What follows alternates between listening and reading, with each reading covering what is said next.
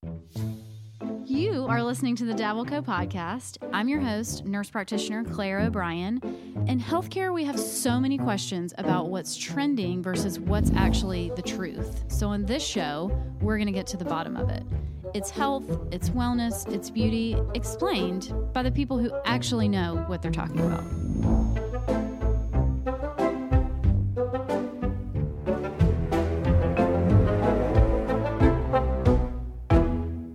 Hey guys, welcome back to the Dabbleco podcast. I have Marisa Lee here today, who is so sweet and wonderful, and I'm so excited for you guys to hear from her. She is a speaker and an author.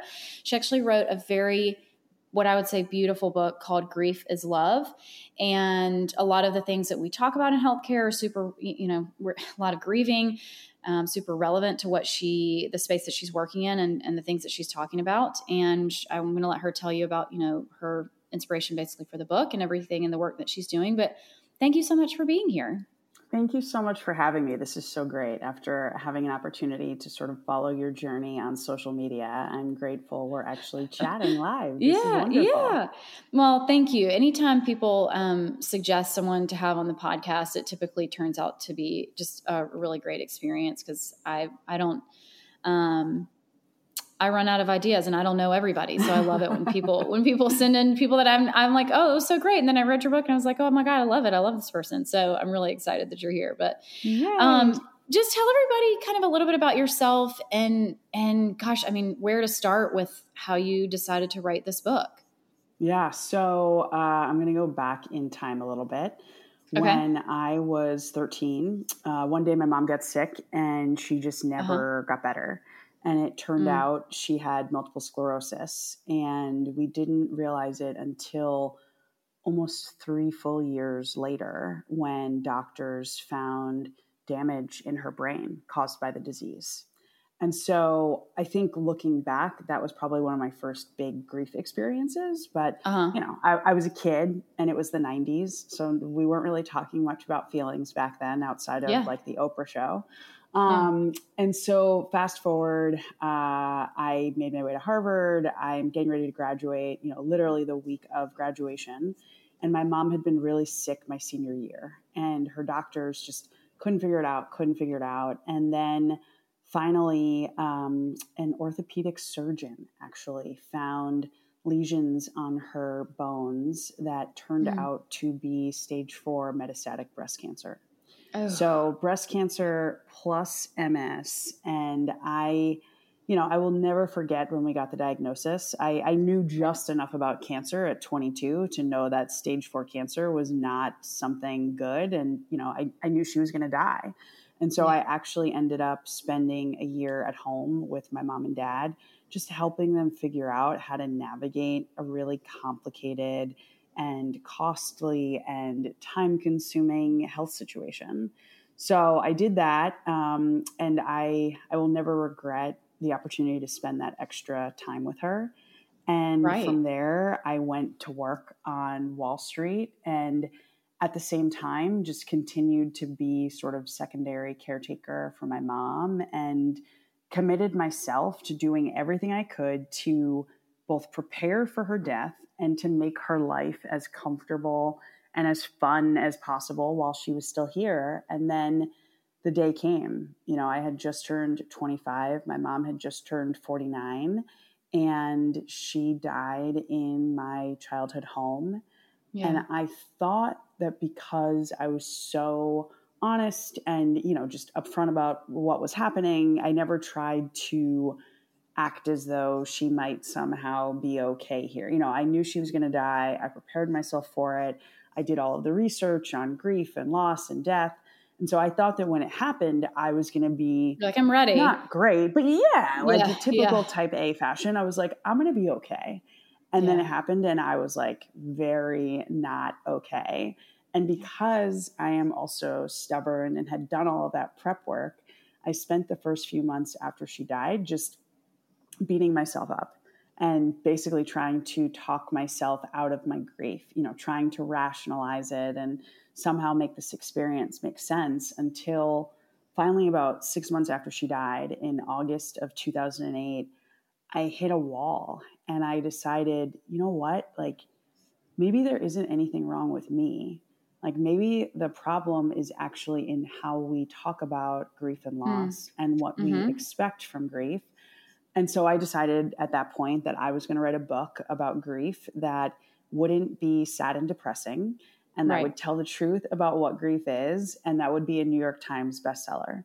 And so far we've checked 2 out of the 3 boxes. Yeah, casually, you know, like as a young person who'd obviously never written a book before, very, very low goals. And so I knew from that moment that like I needed to write this book, but I wasn't ready. You know, like I wasn't even in a place where I felt like I fully understood grief, you know, 6 months after losing her. And so I threw myself into other things, and I got a job working for former President Obama and made my way to DC and fell in love with a guy and got a dog and got married. And then as we were going through the process to become parents, you know, learned that somewhere along my journey of caring for my mom, I'd actually lost the ability to conceive naturally. And so after years of IVF and, you know, all the doctors and the shots and everything else,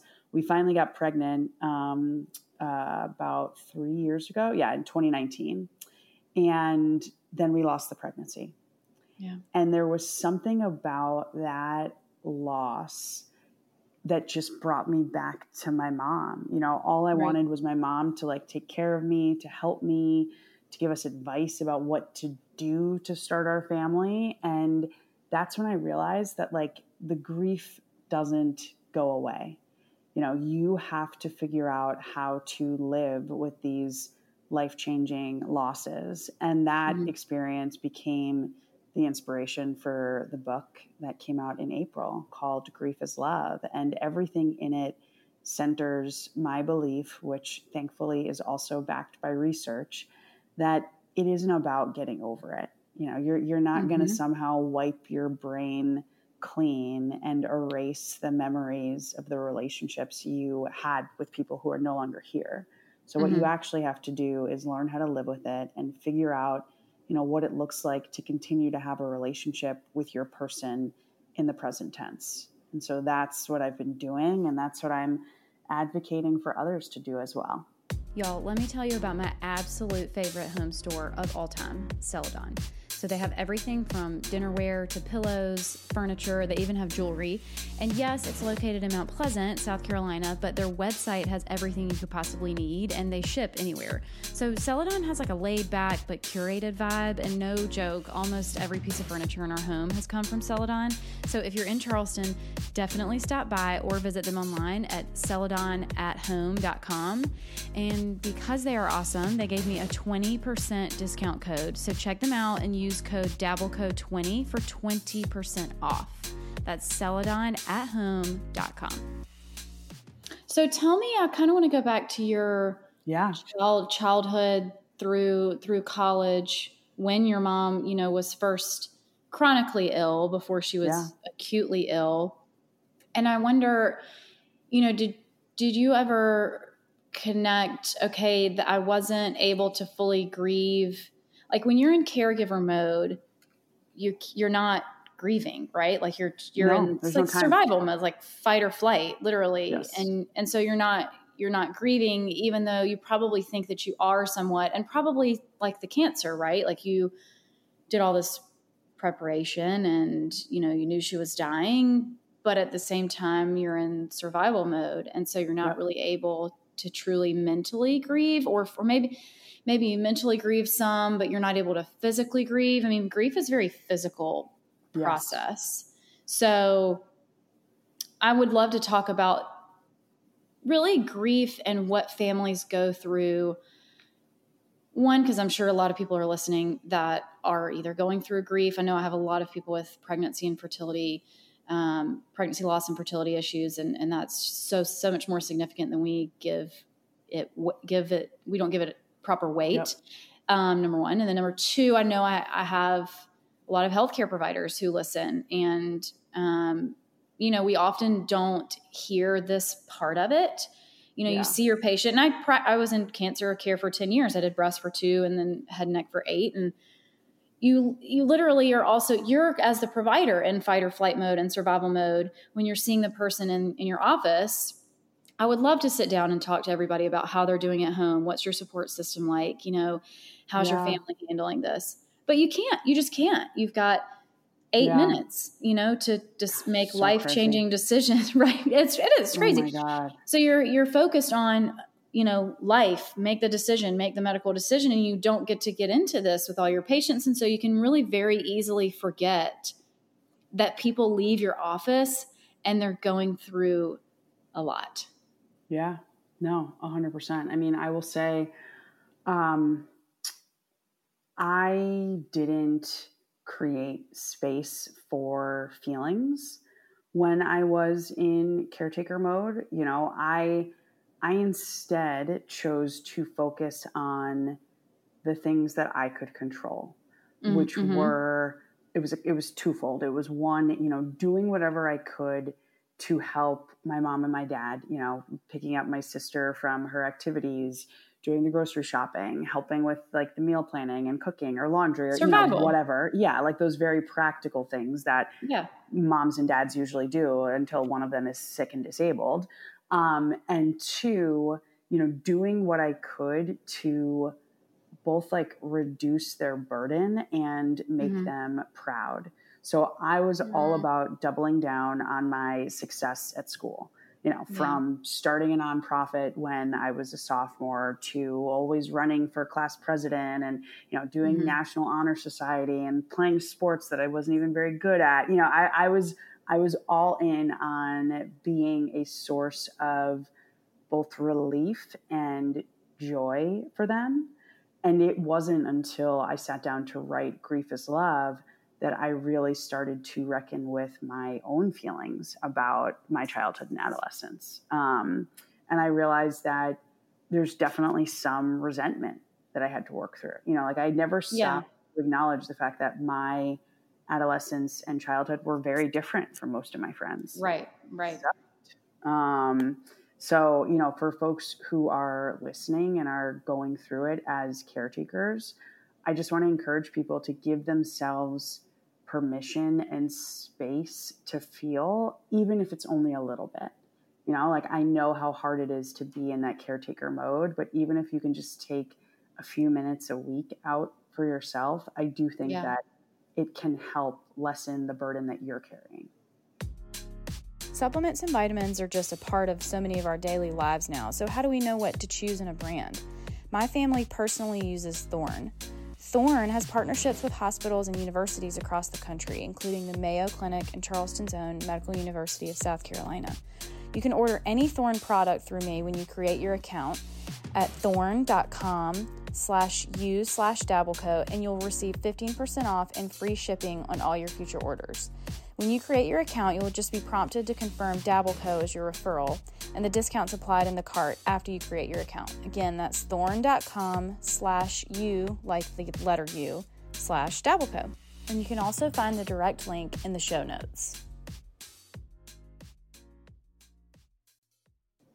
And did that realization that you had resentment for just how different your adolescence and your childhood looked, then I would imagine with that would come great guilt perhaps, or just like a weird, it's got to be such a weird dichotomy of feelings about your parents who you obviously adore and they couldn't help, you know, your mom couldn't help it, but neither can you. So no, super, super weird. This book required a lot of processing, lots of boxes of tissues, lots of therapy, plenty of bourbon. Because it was hard. And then for me, you know, obviously my mom is gone.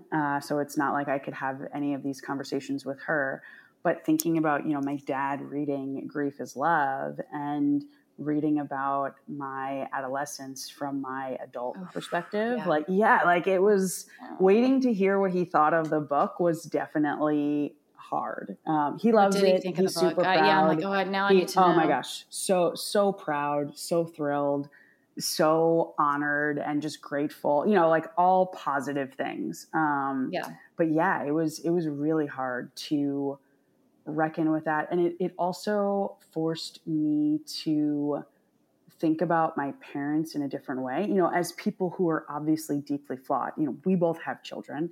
Like at some point, they're going to be adults and they're going to be judging us for the decisions that we're making right now that, you know, are based in love and that we hope are like the best possible decisions for them. But you just, you know, you just have no idea.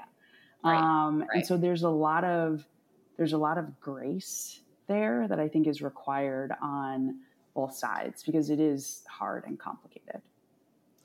Yeah. And, you know, you said in the beginning, it was the 90s and I grew up in the 80s and we really didn't talk about feelings much, and that now the pendulum has totally swung the other way. And I feel like all we do is talk about feelings. And so I'm sure, right. Like we'll probably then figure out at some point that it should be somewhere in the middle. Like, yes, we do need to talk about our feelings, but maybe not like all the time. Maybe you just need to put on your shoes, you know, like maybe, I don't need to validate everything. Maybe you just need to put on your shoes for a 4-year-old. Yes. But as a parent now, because we're telling me you guys just adopted a baby a year ago, you know, so as a parent now, are there things that you can look back and say to other parents or to other families kind of going through similar things? Like, gosh, I just wish my parents had said, hey, it's okay to be sad, or like, I don't know what that looked like. And you may not even know what would have been the right thing to say, you know? I think it is as simple as like, I wish that whether it had been my parents or another adult, like I wish that there had been more awareness for my mental and emotional state and like the stress that I was under. You know, you're in the medical profession, like, you know, that there are very real impacts of, you know, stress on the body and on the mind. You know, I look back and I started having stomach issues, you know, like reflux and other challenges when I was 15. So exactly 18 months after my mom first got sick. And like nobody was connecting those dots and saying, you know, maybe instead of putting this kid on meds, like we could start by getting her a therapist or something, you know, like, so I think that there are some good shifts that have happened from when we were growing up versus now. And I would just encourage people to really, to be mindful of kids who are in situations where they're required to be caretakers. It's a lot. Even when kids aren't required to be caretakers, there's so many things that they do that or say that don't translate to the way that an adult would explain it. And I was talking to a friend about this the other day, that like our kids, we just have to be so mindful of where these complaints or whatever they are coming from. Because while it may seem like, you know, oh, they don't want to do their homework or they don't want to go to school today or whatever it is, like your stomach issues. My husband went through something very similar, and there was a very much something underneath it that could have been and should have been addressed. Right. But whether it's, we're not paying attention, or, I mean, I think as adults too, you just think, well, you know how to explain it. Like you have the verbiage for that, but no, you don't. Half the time, I don't even have the verbiage for that, you know? And I mean, when I started having these stomach issues at 15, like I didn't connect those dots myself because I was 15. Not. You know what I mean? Like in retrospect, I'm like, oh my God, that's so obvious, Lord. But back then I was like, yeah, I have a stomach ache. Like, how do we make it go away? Like, that's all I cared about. Yeah. So yeah, I would say that bringing that awareness and just always asking questions, I think with kids is really helpful for getting at like what's really going on here. And I want to share something that I think you'll appreciate. That one of my girlfriends, this woman has 7 kids between the ages of 3 and 15. I know, she had them every 2 years from like a year after we graduated college. But she said, and I was like, oh, that's so fascinating. She said, today we are parenting our kids to be the best possible adults in the future based on our past experiences. She's like, we are bound to make a ton of mistakes. Oh, of so course. Again, that piece around grace, Yeah, the pendulum. I mean, it's just, like our parents didn't talk about feelings enough. We're going to talk about feelings too much or whatever it is, and there's always going to be something where we're, doing a 180 and really should have just pivoted just a little bit and you probably would have been fine. But I totally agree. And so when you think about your mom's cancer and going through that, because that you were, probably more aware and a young adult. I mean, still 20s, your 20s. I mean, you're technically an adult. I didn't know anything. Yeah. But like your brain is like, you're not. I mean, are there things that you feel like during her treatment and illness and then ultimately passing, I'd love to hear if there are any things that you could pass on to healthcare providers of like, hey, this is something that would have been really helpful to my family, or, did you know that this resource existed? Because there are a lot of times there are things that exist in terms of resources for patients that I will tell you guys, we are totally unaware, like totally unaware. You can't be aware of everything. You're mostly trying to stay on top of, what you, again, fight or flight, what matters, which is keeping the patient alive. And so there are some really great resources for patients that we're not aware of. So any tips you can think of there? Yeah. So in terms of resources, I think the biggest thing, and this is obviously a trend right now in healthcare, and this is going to sound so basic, especially to someone like you, who I'm sure does listen carefully to all of her patients, but just actually listening to people. My mom was dismissed by doctors for about 6 months before about pain her cancer, or what? About pain before her cancer was discovered. Essentially told that it was in her head. And she was someone who, doctors who knew her well, knew her to have a very high pain threshold and a lot of patience just from being sick for so long.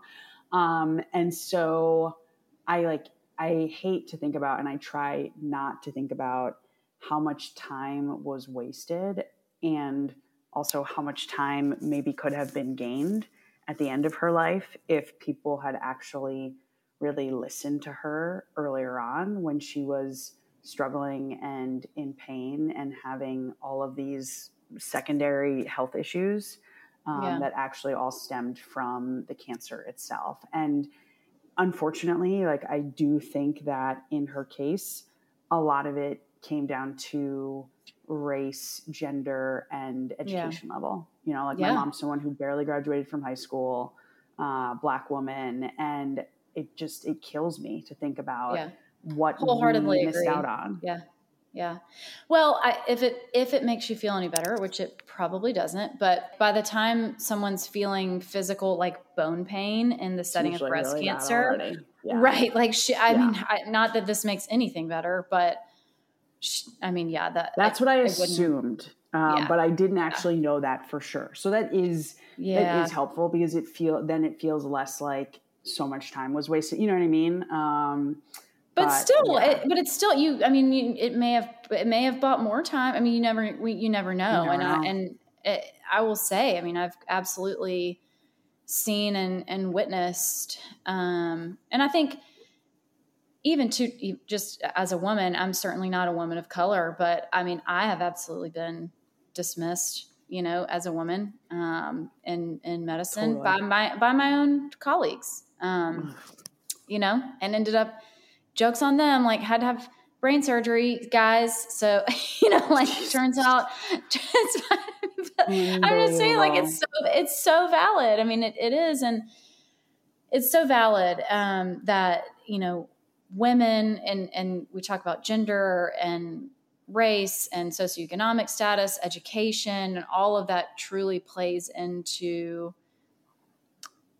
biases that we may not even realize that we have, but they're very real. And I've seen it in medicine. And I would think that most people who actively practice would say on some level they've seen it too, whether they really realize it or not. When you think about it, you know that you have. So I hate that you guys even had that kind of cloud over it. But yeah, just know by the time it's in the bone. So breast cancer is, so there's, most cancers typically have 4 stages. Four obviously is the worst, but there are some cancers where stage 4 is curable. But breast cancer is not one of them. So by the time it gets to the bone, that's stage 4. And, and now the therapies that we have are different and may have, bought her some more time, but probably not then. This was 2005.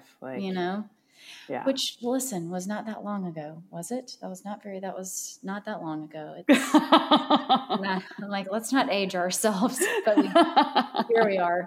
No, but it is crazy what's changed, I will say, in cancer in the last 20 years. I mean, immunotherapy particularly has just revolutionized cancer care. So even 15, 20 years of medicine makes just a massive difference. But okay, so when I wanted to ask you just too, I probably should have opened this.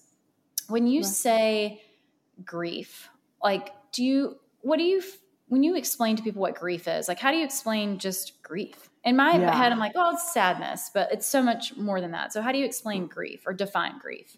Yeah. So a couple actually answers to that. First of all, it is more than just sadness. The way I define it in the book is grief is the repeated experience of learning to live in the midst of a significant loss. And while my book is obviously heavily focused on the loss of my mother, the loss of our pregnancy, and then I also lost a young cousin to COVID in 2020, I tried to write it in such a way, and this is just something that I personally believe, I don't think that grief is just about death. I think that grief is really any time you have a set of expectations for your life and suddenly they are changed or upended on you. So that obviously death is a big part of it, but it can also be divorce.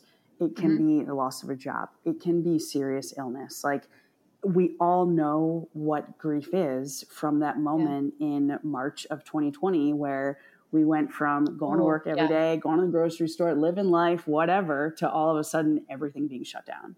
That loss of expectations, that loss of sort of future hope, that is what grief is fundamentally. And I say that it's not just sadness, because while it does often show up as, sadness, disorientation, anger, those kinds of more challenging emotions that we tend to think of, I also think about grief as, me thinking about how my mom might react to something stupid that my dad just said.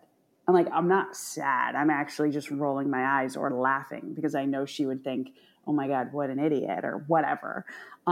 Grief is also, me finding ways to incorporate her into my wedding, and into my son's life.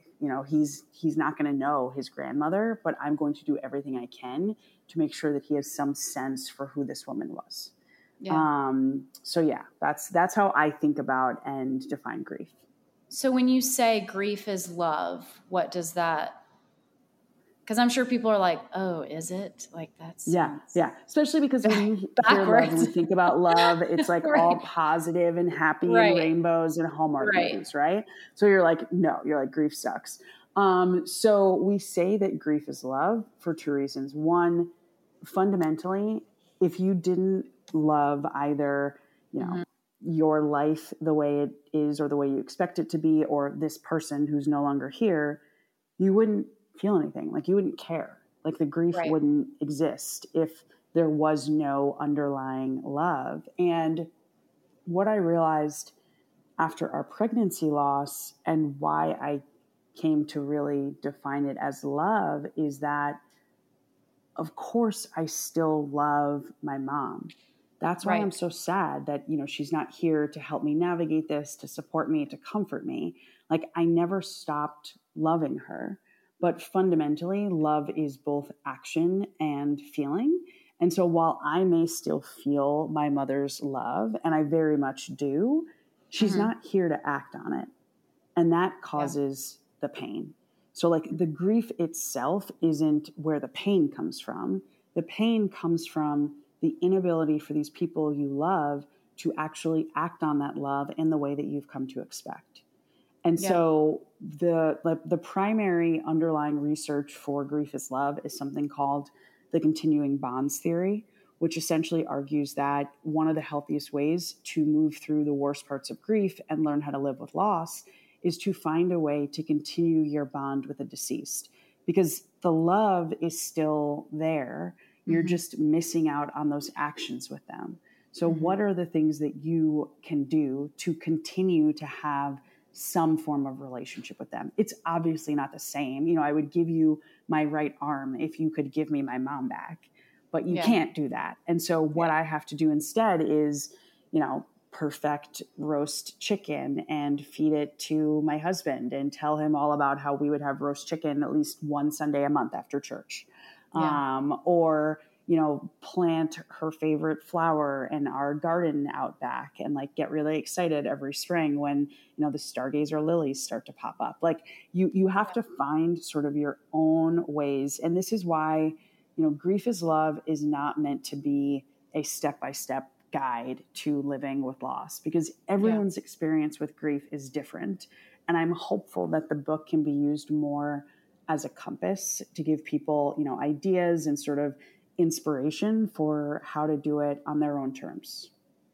Do you ever find yourself frustrated with ways that other people are grieving? Like, and you may not, just because you're so versed in grief and knowing that everybody grieves differently, but I feel like it can be really difficult on relationships when one person is grieving in maybe a more conventional way versus the other person grieving a little bit more unconventionally, or maybe not outwardly grieving at all. So I was wondering if you ever experience that and find frustration in it, or even if you don't, how do you help guide people that are grieving in different ways? Like, did you and your husband grieve in different ways about probably, right? I mean, no, not at all. Not at all. So it's funny. The same. When you asked the question, I was like, have I been frustrated? And I was like, I don't think so. And then I was like, oh, that's a lie. So first of all, I was very frustrated after my mom died with my father. I didn't think he was doing enough to help himself. I was like, we should all be in therapy, maybe even think about different medication options, like at least, kind of do the baseline things to take care of yourself, because this is really hard and awful. So like, I definitely judged him early on when we first lost my mom. I managed to move past it, understanding that everybody is different and his path is not the same as mine, just like his relationship with my mom is not the same as mine. And with my husband, I mean, it was really hard. And this is fundamentally what makes grief, both in relationships and in the context of family, hard. Everyone has their own unique relationship with the pregnancy loss, with like that situation, or like with the individual. And so not only are we all just different people built to process things in our own unique ways, we're also kind of grieving different things, even if we're grieving the same person. And so for Matt, when we lost the pregnancy, he just immediately let himself fall apart. Like I literally left this man on the stairs in our house, like sobbing, while I, on the other hand, went to Walgreens because I was convinced that the doctor had mixed up my blood test results with someone else's. So I was going to get my own pregnancy test. I was like, I'm really sorry you're so upset. I'll be right back. I have to go. Like, in the car, off I went. You're in like La La Land. Yeah. Oh, totally. Like La La Land to such an extent. I remember standing at the checkout line. I literally said just like a quick, 15-second prayer for this poor woman who thought she was still pregnant and wasn't. Like I actually felt empathy for this person in my mind who actually turned out to be me. And so that was how we started out. It was me. It was actually me. It was me. It was me. And then in the months that followed, because of my underlying health condition and the pregnancy loss itself, it took a really long time for me to get back to a normal, healthy place. So I was both, dealing with the physical consequences of miscarriage, obsessing over whether or not I could somehow, by some like miracle from God, get pregnant independent of IVF, or maybe get pregnant some other way. Matt was actively processing and like working through it on his own. And so eventually I became a source of frustration for him because we were in such different places. And, we just had to be really honest about it. I felt like he didn't have enough empathy for me. He felt like I was stuck. And by being honest and giving each other the space that we needed to like do what we needed to do separately, that's what made it okay in the end. But it was really hard for a few months and really frustrating. And I was physically sick. Like it was miserable. So if you've been following Dabble Co. and me for any length of time, you know that I'm super careful with anybody that I endorse or any partnership or brand here. So the goal is always to share evidence-based medicine and things backed by actual science with our audience and our followers. So I was thrilled when BetterHelp approached me to do a partnership with them. So thank you so much to BetterHelp for sponsoring this episode. BetterHelp is an online platform that connects you to counseling in an incredibly convenient and affordable way, which I think are the two biggest barriers to counseling, are access and affordability. So I was actually really surprised when I looked up their rates for counseling. They were a third of what I feel like I've ever heard and what I've personally paid. It solves both of the problems with literally the click of a button on the internet. So I have personally seen the benefits of counseling. I know firsthand how important it is, and I know it plays a crucial role in mental health. So check them out, and they will know that I sent you, and you'll get 10% off your first month of counseling if you head to betterhelp.com/dabbleco. So it's super easy, betterhelp.com/dabbleco. Thanks, guys. I think you said something that's so important, being honest with each other. And honesty, you can't even be honest if you're not communicating. I think that's such a huge part of, what happens in relationships is you think, oh, this other person knows me so well. Like, surely they know I don't need to say anything. Yeah. Like they get it. They know what I'm good, but no, they don't. But also, it's complicated. Sometimes I think too, with a spouse or anybody, even a friend or a partner, whatever, somebody that you've been in a relationship with for quite some time, there are times when my husband or even good friends will point out like, hey, I see you processing this in this way because this is how you process things. And I'm like, no, I don't, but I definitely do. Yeah. Yeah. Like, like they even know you better than you know yourself at times. And it's, yes, communication, but also in that internal dialogue that you may not even know to have with yourself or how to have it with yourself. And having, I love you've said grace multiple times. I'm like, gosh, grace, such an important word and theme that we've like lost the nuanced ability to have. But just that internal dialogue and grace for people that are in your life trying to speak into you in a productive way. Yep. Now, not everybody's trying to speak to you in that way, but also true. If it's someone, a person that you feel, is safely trying to be a productive person in your life, then really having the space to listen to that person, which is easier said than done. And I'm sure anyone that's listening to me that's actually in a like friend relationship with me is like, LOL, Claire, like thanks. Like, LOL, Claire. I love it. I try, you guys. I try to listen to you. Oh, anyway. Okay. Gosh. Well, so where are you now in the process? Or do you feel, it's just constant ongoing or? Yeah. So it's funny. I'm in a weird place because there's a lot of life change happening and career change happening. And I've come to realize that change is definitely a grief trigger for me. Just because my mom was so good at being supportive and encouraging and just an easy place to go and vent when things get hard or confusing or overwhelming. And like the loss of that is still something, at almost 40 that I continue to feel. And then, on the pregnancy loss front, I don't feel, so tomorrow is actually the anniversary of when we lost our pregnancy. And I don't feel particularly sad. I feel like I have more just integrated that really hard time into my life in a way that I hope gives me more empathy for other people. But, with my mom, it just comes up from time to time, and I just have to sit with it. And sometimes it's really joyful, like thinking about how to incorporate her spirit into my son's first birthday party, which is coming up quick. Like that, I actually enjoy that. Like that makes me happy and makes me feel really connected to this woman who loved parties and celebrations and birthdays and holidays.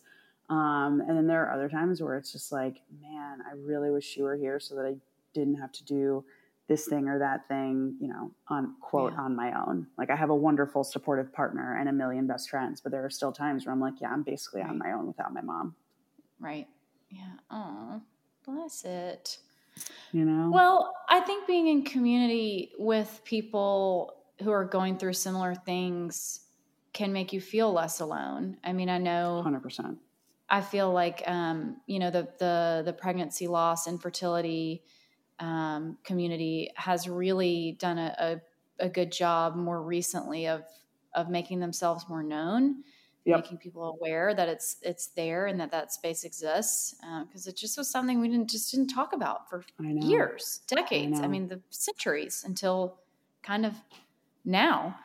And so what you're doing, creating this community through things like this book and just speaking and all of that is, I know, helping people, feel less alone. So where can people find you and the work that you're doing? Yes. So Grief is Love is available wherever books are sold. It's at Amazon, Target, Barnes & Noble, most independent retailers as well. And everywhere online, I'm Marisa Renee Lee. So you can visit my website, marisareneelee.com, Instagram, Facebook, Twitter, all the places. I'm Marisa Renee Lee and would love for folks to follow along. That's awesome. Well, thank you so much for coming and sharing this time. And I know you guys are going to get some just really great advice and thoughts from this episode. I really loved it. And as always, please take a second to rate this episode and rate the show, share it with your friends. And as always, I'll see you next week. Bye.